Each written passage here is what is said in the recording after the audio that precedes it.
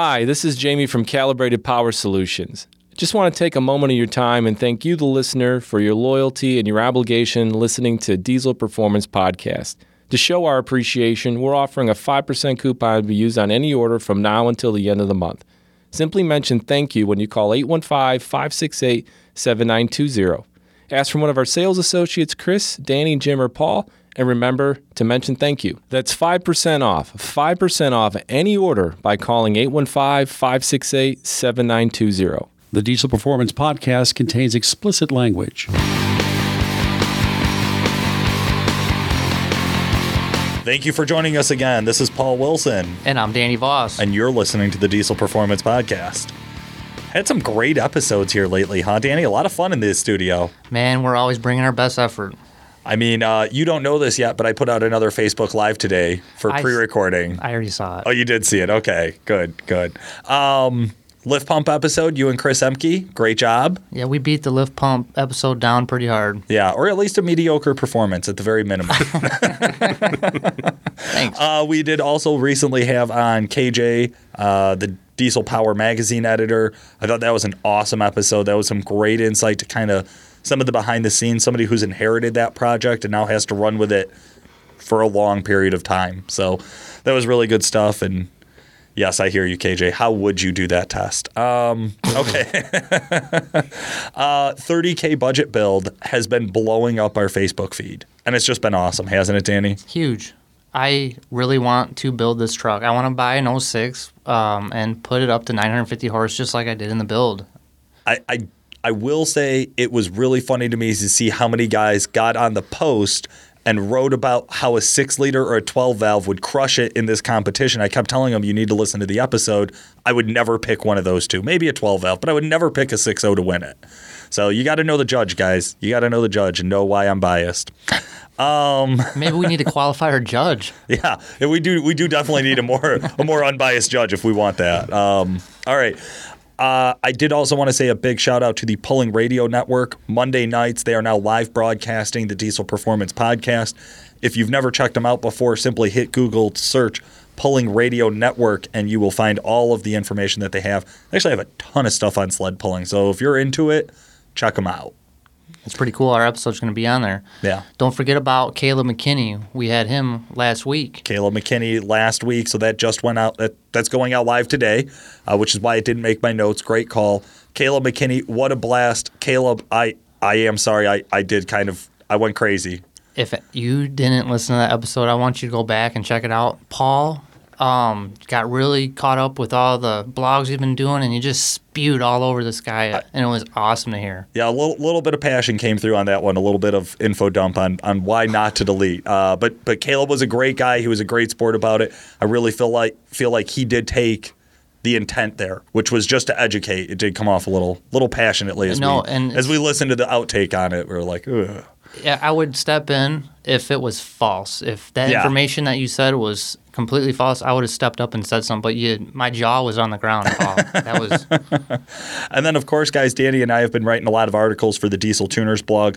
Go to DuramaxTuner.com, click on Diesel Tuners blog. That'll take you over. You can read all the articles we write about. You can see all the stuff we talk about and we research and we do that's outside of the podcast. We'd really love you guys to get involved on that stuff. But today, enough with all of that nonsense. Today, we get to have some fun, huh, Danny? Are you going to take it easy on our guests today? Because I'm pretty sure he'd take you. I don't know. Today, we're so grateful to have Phil Grandinetti. Thank you so much, Phil. You're welcome. Thanks for having me. I appreciate it. That's the first time we got a round of applause for our guests. Phil, give us a little bit of your background. Well, why are you here today? Well, I'm the service manager for CPS, and my background is I worked as a dealer technician for over 30 years, specializing in transmissions. I'm a certified transmission specialist or master technician in transmissions for GM, and I'm a certified master technician with ASE. So I'm here to give my opinion, I guess, on the subject we're talking about. He says it so humbly. You're here because you're an expert, Phil. Yes. Because he knows his stuff. He's like, I could just give my opinion, right? Because I would love to hear your opinion. But Phil, before we get started on anything serious, talking P0700 Allison troubleshooting today with you, tell me how you got your start in diesel performance. Actually, I didn't get a start in diesel performance until just recently, actually, like probably within the last 6-7 years, and when I met Nick. Really? Yeah. Friend of mine, or mutual friend of all of ours, is Brett. And I worked with him, then worked for him, but he's always been into diesel trucks. And the best way I can describe this is working for GM on diesel engines, on trucks. I started in 1979, so I was involved in all the diesels they put in Cadillacs, Oldsmobiles, Buicks, light pickup trucks, and those diesels weren't very good. They were terrible. Right. They were prone to fail. So as a technician, we spent all of our time working on those. I mean, we were just, the lots would be full of dead diesels. So you develop a real deep-seated hate for them, So later on, when they came out with the 6.2, 6.5, they actually had a truck engine in them. It was better, but it still had a lot of failures, and but Duramax came out. I left the dealer in 06. So Duramaxes have been out for 5-6 years at that point. We really hadn't seen any failures on them to speak of, nothing major. So I didn't have a lot of background in them, didn't really have an opinion on them. I still probably hated them. And then I started hanging out with Brett. He had an 01 that he had a lot of work done to. And I gained respect one night at the drag strip. He towed a friend of ours' car up in a big trailer with his truck. I brought my car up there. He unhooked his truck from the trailer, ran faster than my car, hooked his truck back up to the trailer, and towed it home. So now I'm paying attention. So I've done a lot of work on Brett's trucks. I've done a lot of work on Duramaxes throughout the years since then, and done a lot of work with Nick.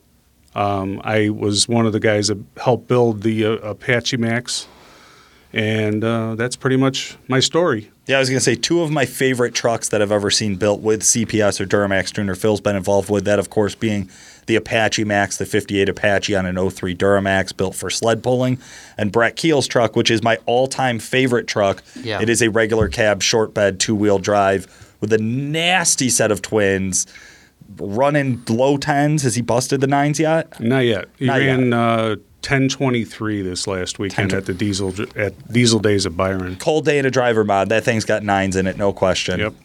Driver mod. Brett don't listen to the podcast. I can get away with saying that stuff. I wouldn't say it if he was here. Good plan. What is he like? He's like 6'8", man. He like crush you like a bug. But if you're gonna do a driver's mod, at least pick me. Danny, you had some pretty good times this weekend. You got to pull out in the Colorado, huh? Yeah, I was racing the 2.8, and I was telling people, don't be hating when I'm 2.8. He's been waiting since Saturday to Friday for you that line to get it into a podcast. I love man. it. The 2.8, I was whole shotting deleted LMLs, and they would pass me after 500-600 feet, but I was getting that tree on them. You did tree just about everybody you lined up against. Yeah. I thought it was nice when we watched the other deleted Colorado there run within half a second of your time, and you were kind of kicking around the idea the only thing they deleted was a warranty. I thought that was And a deleted 2.8 4-cylinder sounded like garbage. garbage. Oh, It was my God. terrible, wasn't it? Worst sound Well, ever. Phil, did you hear it too? Yes, I did. Oh, Yes, I did. Just awful. Don't get me Sound- started. Sounded like a long, nasty fart. That's it. But Phil, we are here today to talk about P0700 codes and Allison transmissions. I love the Allison. I know a lot about it. We've had on the guys from Suncoast before, both Andrew Murdoch when he was with them and Dallas Penn. Dallas Penn, absolutely. We've talked to several other guys. Can you just give us a quick overview? How is the Allison different than other pickup truck transmissions or diesel pickup truck transmissions? Primarily, it's a purpose-built truck transmission. It's built to be behind a diesel. It's built to withstand the torque that diesels produce. Typically, other brands use a transmission that's a version of a gas engine or even a light truck or car transmission. So, from the get-go, when they introduced the Duramax with the Allison, it's been a good combination. It's been strong and reliable. Yeah. I always feel like one of the things we hear guys love about the Allison is how smooth it shifts, and that's because of its clutch on, clutch off strategy, as opposed to some of the older models that had progressive clutch strategies. Right. And with an Allison, it has to release a clutch and apply a clutch to make the next gear change. So from the beginning, they were defueling the shift points, so it smooths everything out. Yeah. And that really is. I mean, when you drive one, you really can feel the difference between the old style and the new style of transmissions, where you're getting this feeling that all the power's on the ground, that you're getting clear gear changes, but it's smooth. It clicks off the shifts as you go down the road. It's not a big dramatic to do, except for under some certain circumstances. And they keep getting better. I feel like every time they come out with a new type of motor, I feel like the transmission's improved too. Yeah. Yeah, there have been a few changes throughout the year. So 01 to 05, they ran the 5-speed. That's powered by an AL5 TCM, which is an RPO code for the actual computer that runs that transmission. Then in 06 to 2009, it was a 6-speed with an A40. And then around 2009, 2010, it was still a 6-speed, but they put an A50 controller with it. They look identical. You'd never be able to tell the difference. When the LMLs came out, they beefed up the transmission. So the 2011 and newer, those are definitely all A50s. And they're a beefier transmission. We find that they can hold more power every time they come out with a new system. So the 01 to 05s, I would say they're good up to right around 400 horsepower to the rear wheels, measured on the dyno here at Duramax Tuner. Yeah, stock up to about 400 horsepower. And then the 6-speeds, they're good to about 430 if we're talking about an LBZ or an LMM. And then the LMLs, they could take 550, maybe start squeaking that torque converter around 600 horsepower in an LML. It is still a 6-speed, but yeah, right. It can handle more power for sure. Yeah, they refined it. They've applied clutches with more pressure and they have more clutch material. So they just keep improving it every year. They make the change. It's a real good change. It's definitely noticeable, and longevity-wise, it's made a difference. Yeah, absolutely. Nice rundown on the years, by the way. One of those things that we try to remember, because again, Danny and I do get to talk to people about them every day or go out and race them on the weekends, or sled pull in Danny's case more often than not. And we are going to dive back in with Phil and talk more about the P0700 trouble code, the symptoms, the problems, and the solutions, right after a word from our sponsor. We want to give Nick Pregnitz from Calibrated Power a chance to tell you more about custom tractor tuning. If you operate a farm or know someone who does, we think you're going to like what he has to say. We've been talking a lot about our tractor calibrations lately, and it's for a very good reason. We're helping farmers like Warren Newman of Winnebago, Illinois realize that upgrading through Calibrated Power's tuning makes sense for any operation where the bottom line matters. And you can get these same results for yourself with our Power Manager. In just minutes, you can tune your tractor. There's no downtime, no labor charge like with some of our competitors' products. It's easy to install, but that's not the whole story. Our tractor calibrations work within the manufacturer's powertrain specifications, so unlike our competitors, we don't fool the tractor's computer. It still has full control over the fuel usage and can accurately track fuel usage during operation. Our tuning method delivers calibrated power. The message is in our name. For a given fuel rate, there's an appropriate amount of boost, appropriate amount of timing, fuel pressure, pilot injection, and emission systems performance. When you're using our competitors' products that are simply adding fuel to the mix, you don't get those benefits. You don't get the extra boost, you don't get the extra timing. So you run into long-term reliability issues, piston failures, emission systems failures. There's a reason that the factory uses a calibration to upgrade a tractor through the series. It's because it's the most effective way at managing the combustion parameters. Period.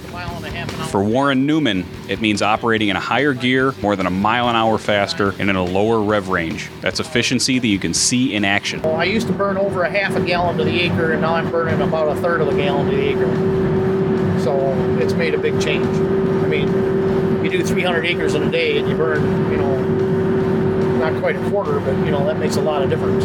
It's a tuner. It's not like you're chipping it or doing something that's like that. So I think that's better for it than what you get into it like a Steinbauer or something like that, where you're just chipping it. You ain't actually tuning the motor.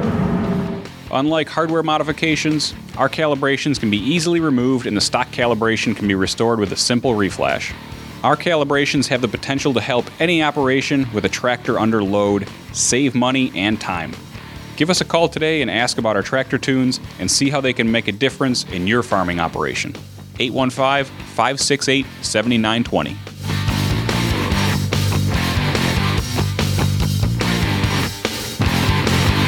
All right, Phil, so we're back and we're talking about Allison problems.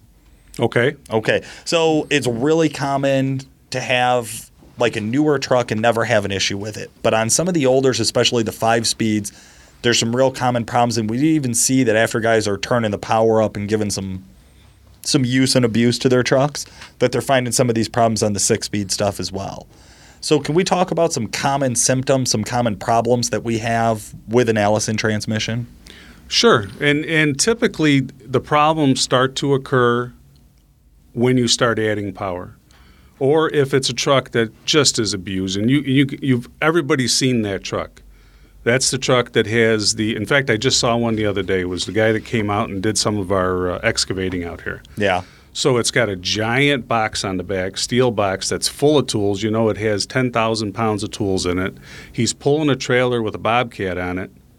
And this is how that truck lives every day. And the truck that I'm talking about right now, he had 250,000 miles on it with the original transmission. So, that thing only has 2 speeds too, because he works there. He doesn't own that thing. So It has on the floor and on the brake. Right. That's the only way it's driven. Absolutely. So, but he hasn't added any power. He hasn't done any modifications to it, and they drive it. He drives it probably the same way every day, and it lives. As soon as you start adding power to them, we've all seen it, and typical symptoms are you're going to get a limp mode, or you're going to get a PO700, and it'll go into limp mode. And it usually caused by slipping clutches. Okay.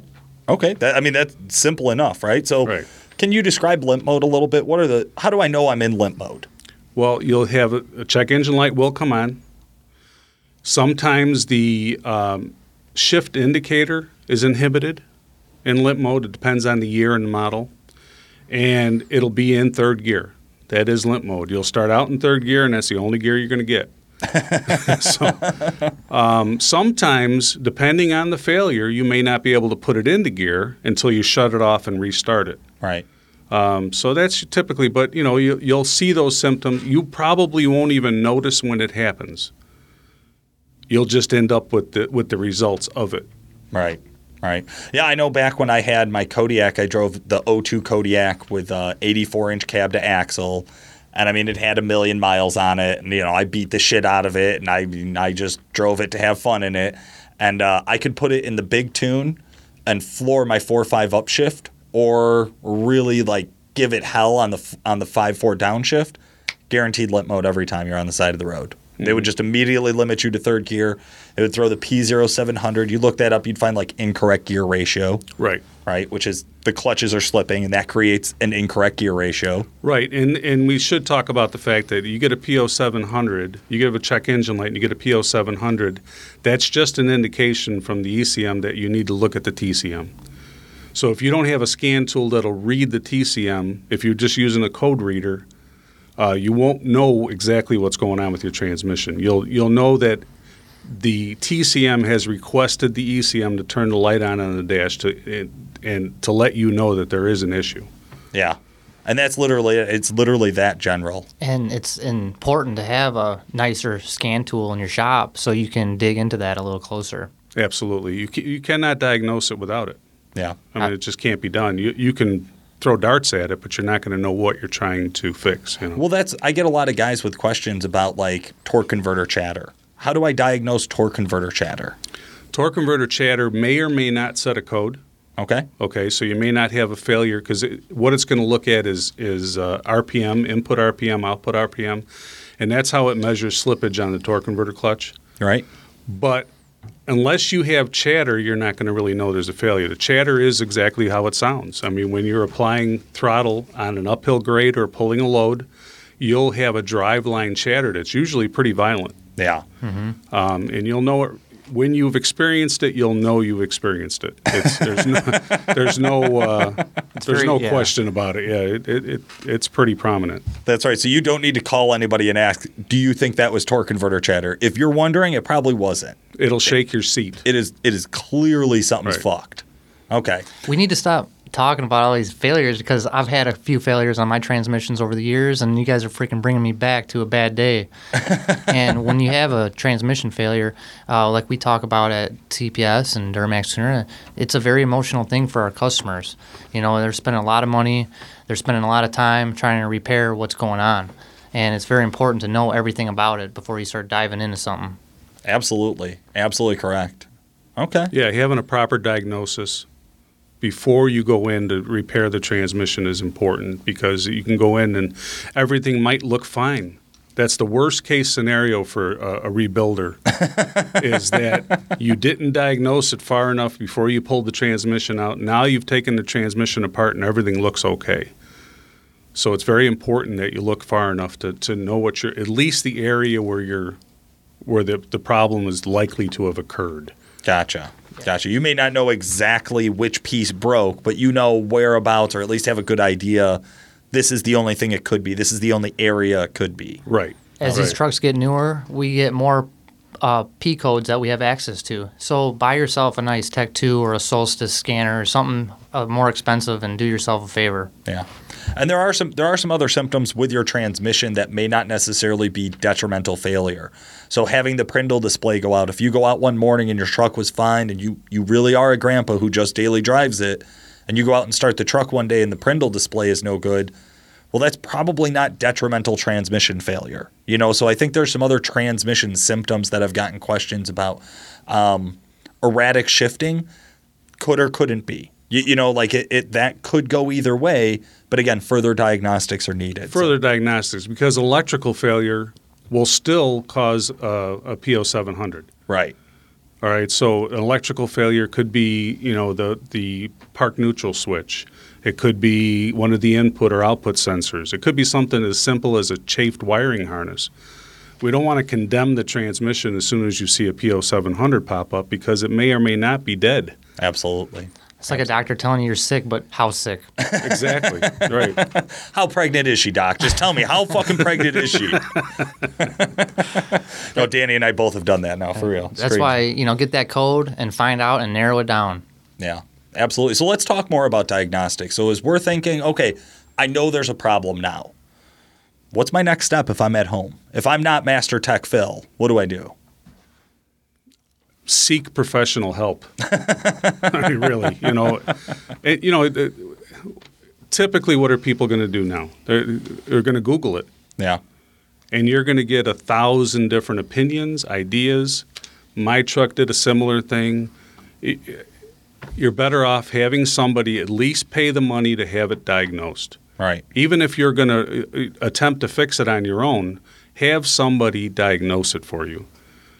Because if you start throwing darts at it, the parts inside that transmission are very expensive. Yeah. So every guess you make is an expensive guess.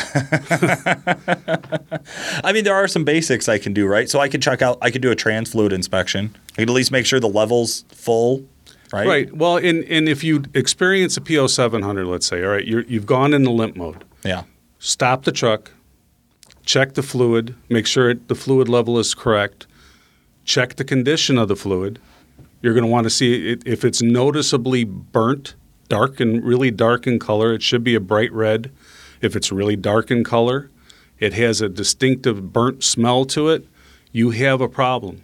That's really what it comes down to. You know, you need to look further. Don't just clear the codes? No. And you know, if your fluid looks good, the fluid level's where it's supposed to be, yet your transmission is still acting weird or doing things it shouldn't, you still need to have it diagnosed. I mean, because that's about all we can do. If I get stuck on the side of the road, that's all I can do. I can check the fluid level. I can check the condition of the fluid. I can look underneath it for massive leaks or the wiring harness ripped off of it. Yeah. Beyond that, what am I going to do? I do always like a visual inspection, like before I have a customer bring a truck in, because I have caught a lot of stupid stuff. Mm-hmm. You know what I mean? Like you said, massive leaks. Hey, listen, if you got a trans line down, I diagnosed it. Yeah, right. That's the problem. Right. All your fluid's on the highway. Yeah. Then Same you know thing. you got a problem. If you get it home and you haven't done an external trans filter ever, and there's 150,000 miles on the truck, be a rocket scientist, drop the external filter, look at the magnet. There's a magnet on top of the external filter. So when you drop it down, there's a big circle. Look at the magnet. Is there anything stuck to it? Do I have a bunch of metal material stuck to my filter? It's good advice. But if you're inexperienced and you've never looked at one, they always have a little bit of stuff on They them. do. That is true. You know, so you could get freaked out over nothing, or you could underreact to something, you know. Right. So, you know, there's not a whole lot you can do. Changing the filter, but at that point, change the filter, put it back on the road, clear the codes, drive it, see what happens. Yeah. That's about all there is. I mean, that's all you can do without taking something apart, without spending a good deal of money. Just changing the fluid on one of those is a good deal of money. You know, it uses synthetic fluid. The filter is expensive. You know, it's all an investment. So, you know, spend your money wisely is all I can tell you. The book says if you're towing heavy, change your fluid every 50,000 miles. If you're not using it hard on an Allison, you can go 100,000 miles. But a lot of people, since they think they have an Allison, they can go 100+ thousand without doing a service. Yeah, nobody said 200,000, right? Right. No.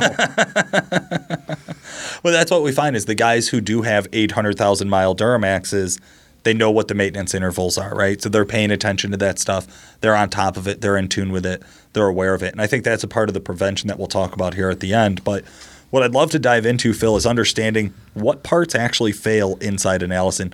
What are the problems that we see? When you're looking at a failure that may or may not be due to adding power, let's say, and you know that you've added power to your truck or you haven't.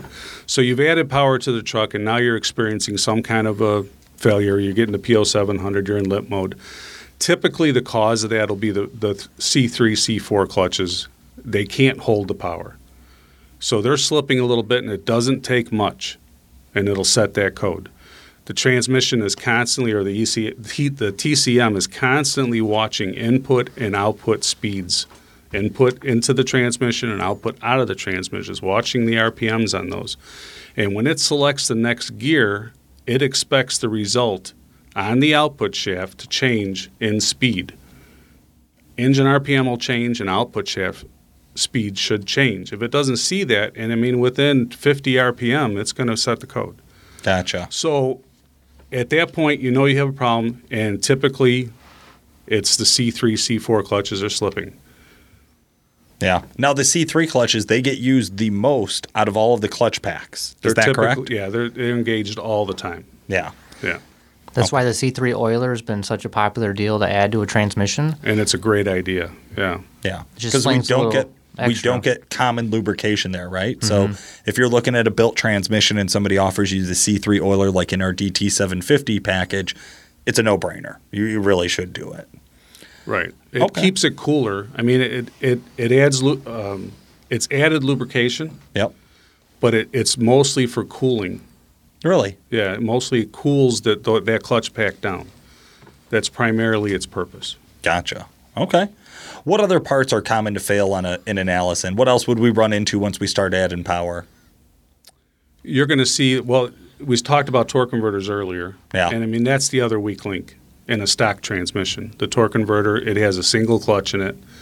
And the torque converter clutches on the diesels lock up early in the RPM range. They're meant to hold throughout the power band. And if you've added power or you're pulling a heavy load and you've added power, it's going to slip. You're going to push through that converter. Oh, yeah. Oh, yeah. I've done it. We've all done it. Yeah. Okay. So I've seen another one of them that even after they do like a mild build or maybe just like an intermediate build on the transmission, there's still some parts that end up failing afterwards. And that's really once we're getting into like the big high horsepower stuff. One I've seen very commonly, I don't know if it's as of the last 2 years that we've just seen all these more common street-driven big twin-turbo trucks and things like that, but seeing a lot of P2 Planetaries getting twisted apart. Well, and that's true. But I think the reason you're seeing more now is there's just more trucks that are built. Yeah. I mean, this whole sport, this whole hobby has gone up a few notches over the last few years. Yeah. So, I mean, a typical truck, it used to be, if you had 500 horsepower in your diesel truck, you were badass. I'm still badass. Yeah. And now, not so much. Sorry, Danny. So, I mean, I think that's the difference. But the P2 Planet, that one is either really high horsepower or it really depends on how the driver uses the truck. Yeah. We've seen if your truck is prone to wheel hops, stop it unless you want to buy a P2 Planet because it's going to go. Wheel hop is one of those things that could just destroy a transmission. Absolutely. I mean, we've seen it rip the case apart. We've seen it break cases, and it'll destroy a drive shaft. Oh, yeah. If you've got a two-piece drive shaft in your truck and you're letting your truck wheel hop, you're going to have drive line failures left and right. You're going to be donezo. That's it. You're going to be sitting on the side of the road looking underneath it. Okay. So I would say that horsepower plus the need of a driver mod equaling abuse is the most common cause for failure. Just people out having too much fun. I just want to say we are talking like a wheel hop situation is a no-brainer to get out of, but I can't tell you how many people don't think that way. Just little things like this, they continue to drive it that way, and they wonder why they have a failure. Yeah, that is very true. So wheel hop generally will not happen on a tollway with your cruise control set at 60 miles an hour. So there's no point telling us that story. Like wheel hop usually, like where I've seen it the most for me is when we're off road, right? So if we're running down a dirt trail with the trucks and we're hitting ruts or anything like that, wheel hop is really, really common. I've seen it get common. Guys out really beating on the trucks when you're not on a track. So if you are out on like a residential road and there's a bunch of cracks and potholes and shit like that, that's another real good place to come across wheel hop. 80 miles an hour across a speed bump will cause wheel hop. Just so you know. And what wheel hop is, just in case. Please, yeah. Wheel hop is when the rear tires come off the ground. They're completely released from traction, and then the weight of the truck comes back down on the wheels, and now you've been hit with this huge shock to the driveline system as it gains traction again. Yeah. Wheel hop on the street is typically caused by somebody doing a burnout, running it all the way out, and when the truck starts to hook is when wheel hop occurs. Yeah. At the end of the Bernie. Yeah. When it's really starting to hook, but the adrenaline's flown, we're into it, we're having a great time, ripping up the pavement. Woo! Yeah. And then the P2 Planetary falls out of the truck. So I mean, that's amateur stuff. If I get into a wheel hop, I'm out of that burnout and I'm done being Mr. Cool Guy. I mean, you're done. Right, because it's extremely expensive. The P2 Planet and its associated parts will cost you over $1,000 just for those pieces. Yeah, that's no installation. No installation. That's just to have them in your hand. For our listeners, what happens to that P2 Planet? Just to look at it and try to describe that. There's a snout on it, and it's the best way I can describe it. There's a snout, a threaded snout. Yeah. It has teeth cut in it, and it'll twist that snout off of the P2 Planet. It's kind of the input for the P2 Planet, and it'll twist that right off. Yeah, absolutely. No, it's cool looking when they go. Yeah. Like seeing that. I mean, not cool for like the truck owner, but for me who gets to look at it, like it's cool. I get it. Like you think like when you hold that piece, because that's not a small piece. I mean, No. you would think this is a really badass heavy duty piece in a diesel truck, and then you think about how much power it took to twist it. Yeah. And it is a badass piece. Yeah. Oh yeah. You think about it, you go back to what we talked about earlier with the guy with the big truck. He's pulling the Bobcat, and he's been doing it for 250,000 miles, and that piece is still in there. Right. So it's a badass piece, but road shock is what it is. You take it if you hit something with your hand, you get so much force. Right. Hit it with a 5-pound sledgehammer. Yeah. I mean, that's the really difference. what it is. Right. No, that's a great way to put it. That's the difference between just flooring your truck and now you create wheel hop. Yeah. Now you're hitting it with a 5-pound sledgehammer over and over and over again. So I mean, it is what it is. Some things that I've done in my truck to kind of help eliminate that or help reduce it if I get into a situation like that is I run the Merchant Automotive transfer case brace. I feel like that's helped a little bit. You know, just try to strengthen that case up like we're talking about a little bit more so you don't get that flex. Yeah. Yeah, I think traction bars, Absolutely. too, I mean, help a little bit with keeping the tires on the ground. I know they're there to prevent axle wrap, but I do find trucks with traction bars, again, maybe not in the extreme burnout situation where once you're hooking up, you've made the truck more rigid, so you actually have a little bit more prone to wheel hop. But I do feel like those guys, I don't know if it's just that they're more advanced with their truck. They understand their trucks a little bit better, a little bit further into their build. They don't seem to have that problem as often. But if you're that high horsepower guy, we have a hardened snout like we're talking about that we can upgrade you on. That's important if you're up around that. You know, what do you think, 600 horse plus typically? Jesus. No, you pansy, 750 horsepower plus. Not this again. I'm just giving you a hard time. But like you were saying, it matters how you drive it. It matters how you drive it. Yeah, because on the subject you just started, the 750 horsepower, I mean, yeah, those transmissions, our transmissions, will hold that kind of power with no problem. It depends on how you drive it. Yeah. I will say if you have 40-inch tires and you're looking at like a 750 horsepower build, you're going to want to do a P2 planetary. I don't think that you need one at 650, but if you drive it really hard and you beat the shit out of it really hard, maybe that's something you should consider. I will agree with you Perfect. on that, so we can move forward. Absolutely. Yes. Because I don't want to get into a whole nother episode. Let's talk this. about some other fixes for the Allison. I totally agree, Danny. Okay, so if we're looking at improving what our shortcomings are with the Allison, what goes into building one? What goes into fixing the problems from the factory? Well, as we talked about, the C3 and C4 clutches are usually the reason that it's slipping. They can't hold the power. So what holds the power in a transmission is the friction material on the clutches. The clutch kits we use have more friction material. Pretty simple. I mean, it's not rocket science. We use, and the modifications made to the transmission, pistons and housings allow us to put more clutches in them. Gotcha. So if you add more friction material, we use a better grade of friction material than what comes in the factory transmission. So it helps hold it better. And we're increasing the pressures behind the pistons, so you have more clamping power, and it holds better. I mean, it's really That's it. Okay, so we increase holding capacity with clutches and steels. Exactly. Okay, I know we also add a shift kit to them. That's where the pressure comes from. Okay, so that's where we're actually able to apply pressure to our clutches and steels. They get a triple disc billet torque converter because we talked about the single clutch torque converter just not being enough. Right. And it's the same theory. We're adding more friction material. Right. And that's it. Apply more pressure to more friction material, it holds better. Okay.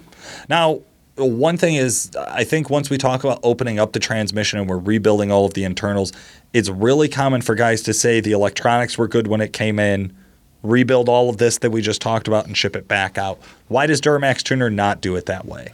Because if you spend the money that it takes to buy one of our transmissions, and whether you have the electronics in or don't put the electronics in because yours were fine, what happens a month from now when a sensor fails?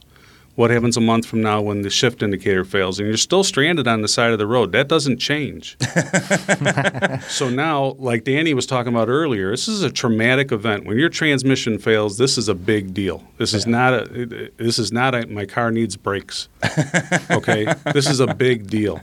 So then you drive it for a month and now you're still stranded on the side of the road. You have to pay for a tow. We're trying to avoid that. By building them all the same way, putting all the electronics in, try to avoid failures down the road. So I priced out the electronics. If you were to do it, it's right around $1,000. Yeah, by the time you're done with everything that goes with them. So for people to reuse the electronics when you could just do it right up front and pay a little bit up front and not have to worry about it, we'd rather see that. Yeah. Because we know it's going to fail. Well, and think about, and this is what our customers should think about, is that how long did that transmission last before you came to us? If we put in, now it started out life with all new electronics, everything was new inside of it. How long did it last? Yeah. Think about it that way. So now you have improved the power. We're going to give you an improved transmission, better holding power. all new electronics, you're starting from square one again. Yeah. It's the right way to do it. Okay.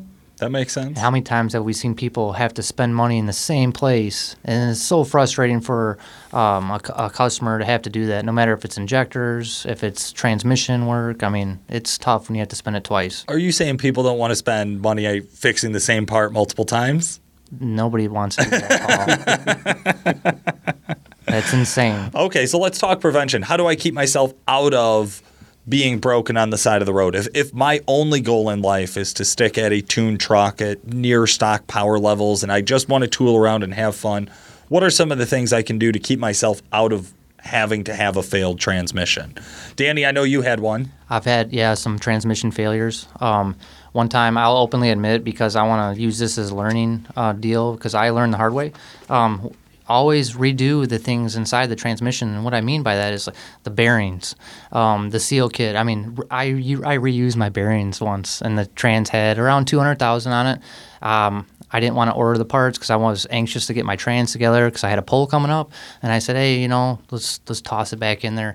And long story short, probably about 30 hooks later, and maybe 50,000 miles. I was driving home from Colorado. It'd been a long drive, and I tore up the bearing that rides on the input shaft. And I was in third gear, and I was only 1 mile away from my house, and I'm a big Packer fan, and Packers are about ready to kick off, and I'm thinking, I only have a mile left. I can hit the clear P700, get that out of there, and I'll make it home and watch the Packer game and have a beer with my old man. I haven't seen him in a while, and I'm on the side of the road with fluid coming out of the overflow and then getting on my exhaust. Now I have a smoking LBZ on the side of the road, and I'm missing kickoff, man. I mean, that's still better than watching a Packers game, so I don't know why you're upset. Oh, you guys, man. Freaking, I bleed green and gold, so, hey, I'm going to stand up for that's another podcast. I have a piece of Lambeau Field in my backyard from the old turf, the old field. They were selling it. Magic beans from that guy who was trading for the cow as well, too, huh? Hey, I'm a shareholder. I own a piece of Lambeau in my backyard, and life couldn't be better for me. Okay. So Danny's saying that you should make sure when you do open up the transmission, you do everything right. That's a great way to prevent having multiple failures, or like you said, being in the worst case scenario where you have to spend money on the same part twice. I know awareness is another big one. Be aware of what you're doing. We talked a lot today about potential driver issues that can cause transmission failures. Pretty much be fucking smart. I mean, it's a transmission. It's not a bulletproof piece of billet steel. Like, it can break. Yeah, use it as designed. Right. It's designed to be operated a certain way. Now, after you have, you've done the modifications that we do to our DT750, you can modify the way you drive it. Right. But if it's a stock transmission and all you've got is a tune in the truck, you can still break that transmission. Gotcha. Okay. And then I think that brings me to my last point about prevention, and that's proper tuning. So a lot of times Danny and I will get requests when we're over at Duramax Tuner, guys asking, hey, I have a stock trans, but I want to put built trans tunes on it. What do I risk? I feel like that's very obvious, but we're going to say it here on the podcast. You risk breaking your transmission. So if you match up the tuning for what you have now, you can always upgrade your tuning when you upgrade your parts later. That's the cool part about custom tuning. So just be smart. You got an expensive truck. Put the proper tuning on it so you get the best out of it. Absolutely. Excellent. Absolutely. Why wear those hard parts down if it's not necessary? Yeah, I'm right there with you. Awesome, guys. Well, I think this was a very good in-depth review of P0700 troubleshooting and Allison transmission troubleshooting in general. Phil, thank you so much for joining us today. We really appreciate you taking your time out to come and talk to us. Well, thanks for having me. Outro applause. Well, I'll tell you what, he's a master certified tech, and we appreciate the history you shared with us today. Absolutely. This has been Paul Wilson. And I'm Danny Voss. Thanks for listening. Thank you guys so much for checking out today's episode. If you'd like to get more information about P0700, Allison transmissions, or the DT750, go over to DuramaxTuner.com and click on the Diesel Tuners blog. That's going to kick you up to the most recent article I published about P0700 and Allison troubleshooting. Make sure you request more information, and thanks so much for listening. Calibrated Power Solutions, the leading North American developer of clean diesel power and home of DuramaxTuner.com, is the proud sponsor of the Diesel Performance Podcast.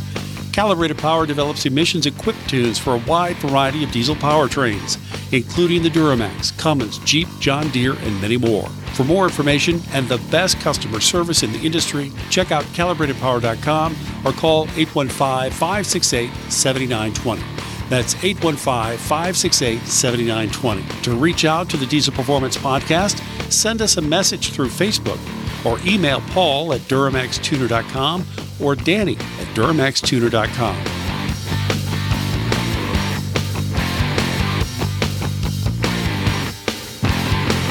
I was racing the 2.8, and I was telling people, don't be hating when I'm 2.8. He's been waiting since Saturday to Friday for that line to get it into a podcast. I love it.